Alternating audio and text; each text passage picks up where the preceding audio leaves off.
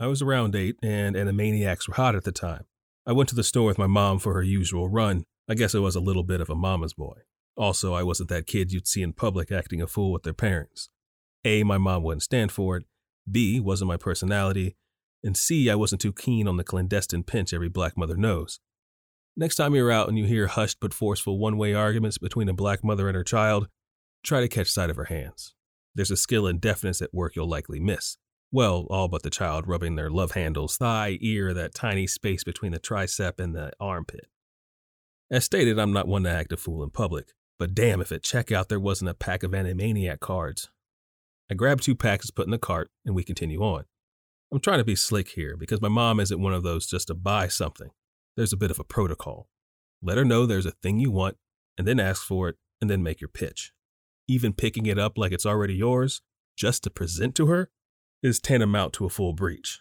Anyway, I try to slide it in and go about our business. I don't remember the store being packed that day, but for whatever reason, we moved to another line a few aisles down. We get to the new aisle, and as my mom is unloading groceries, I pull the packs out and try to slide it behind a box of cereal. It didn't go unnoticed. She's unpacking, almost theatrically paying me no mind, and asks, "What was that you just put down?"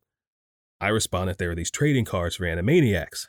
With little ceremony, she says, "Put those back, you don't need them." I protest, "These are cool, I really want them. It's based on a cartoon that's really funny and great." She says, "Put them back, you have enough to play with at home." I'm beginning to rev up a bit and make my big plea when she hits me with that look that puts all your hopes and dreams on pause. I somehow work up enough of something to be bold and start a follow-up plea. I'm quickly met with a rejoinder. "Don't make me embarrass you in the middle of this line, take them out now." I don't think rejoinder is even appropriate when the thought had barely made it down to my throat yet, let alone out of my mouth. I'm sure I must have muttered something as I placed the card pack back on the shelf next to me. Then I hear from behind me, "Is that where you got them from?" I couldn't quite focus because somehow my eyes were underwater at the time, but I had placed them on top of some double mint gum packets. So I respond, "No." "Then go put them back where you found them." Dejected, I walk back down the line of aisles. As I return to that initial aisle, I pause there for a bit. I had one of those moments of zen and realize no one is watching me. And if everything goes right, well, then I'm in the clear. See, I wore cargo shorts that day, and I guess if the Lord put those extra pockets there for a reason, this had to be it. I take another look around to make sure I'm in the clear, and as casually as I could, take my first step towards Foot Clan membership. I swear my mother knew I did something, just by the way she looks at me as I return. Her first words to me being, "What took you so long?" I'd like to think I said something clean and clever to cover my tracks, but I'm sure I just mumbled something to myself. I thought I was in for it anyway. Moms always know. She turns back to have the last couple items rung up and pays. The whole ride home, I try to play it as safe and as cool as I can. I insist on sitting in the back seat to get as much distance between the precious Animaniacs and my mom. Then we get home. I run upstairs and then tell my mom I'm going to the bathroom real quick, and then I'll be back to help her with the groceries. I bolt upstairs and slide the packs under my sheets. Then I take a few beats and start back down the stairs. Waiting at the foot of those stairs was my mom. "Malcolm Brock Jones, what did I tell you?" Yeah, she went for the triple word score. My mind ran in about 8 different directions since my body was paralyzed.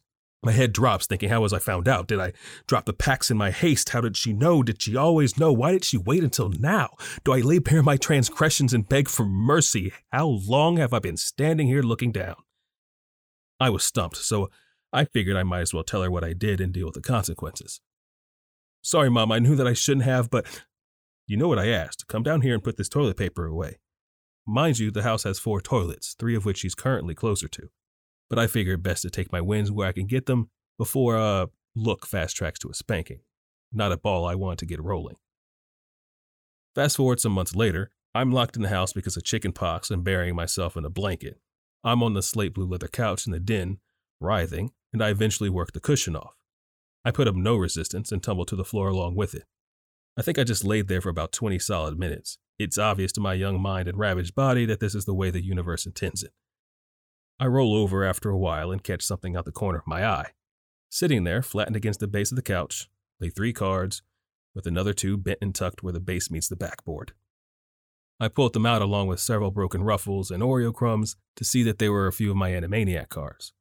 Between various food greases and creases, I could barely make out what were on these once coveted cards. They might as well have been the bottom of a box from the varsity. Moms always know.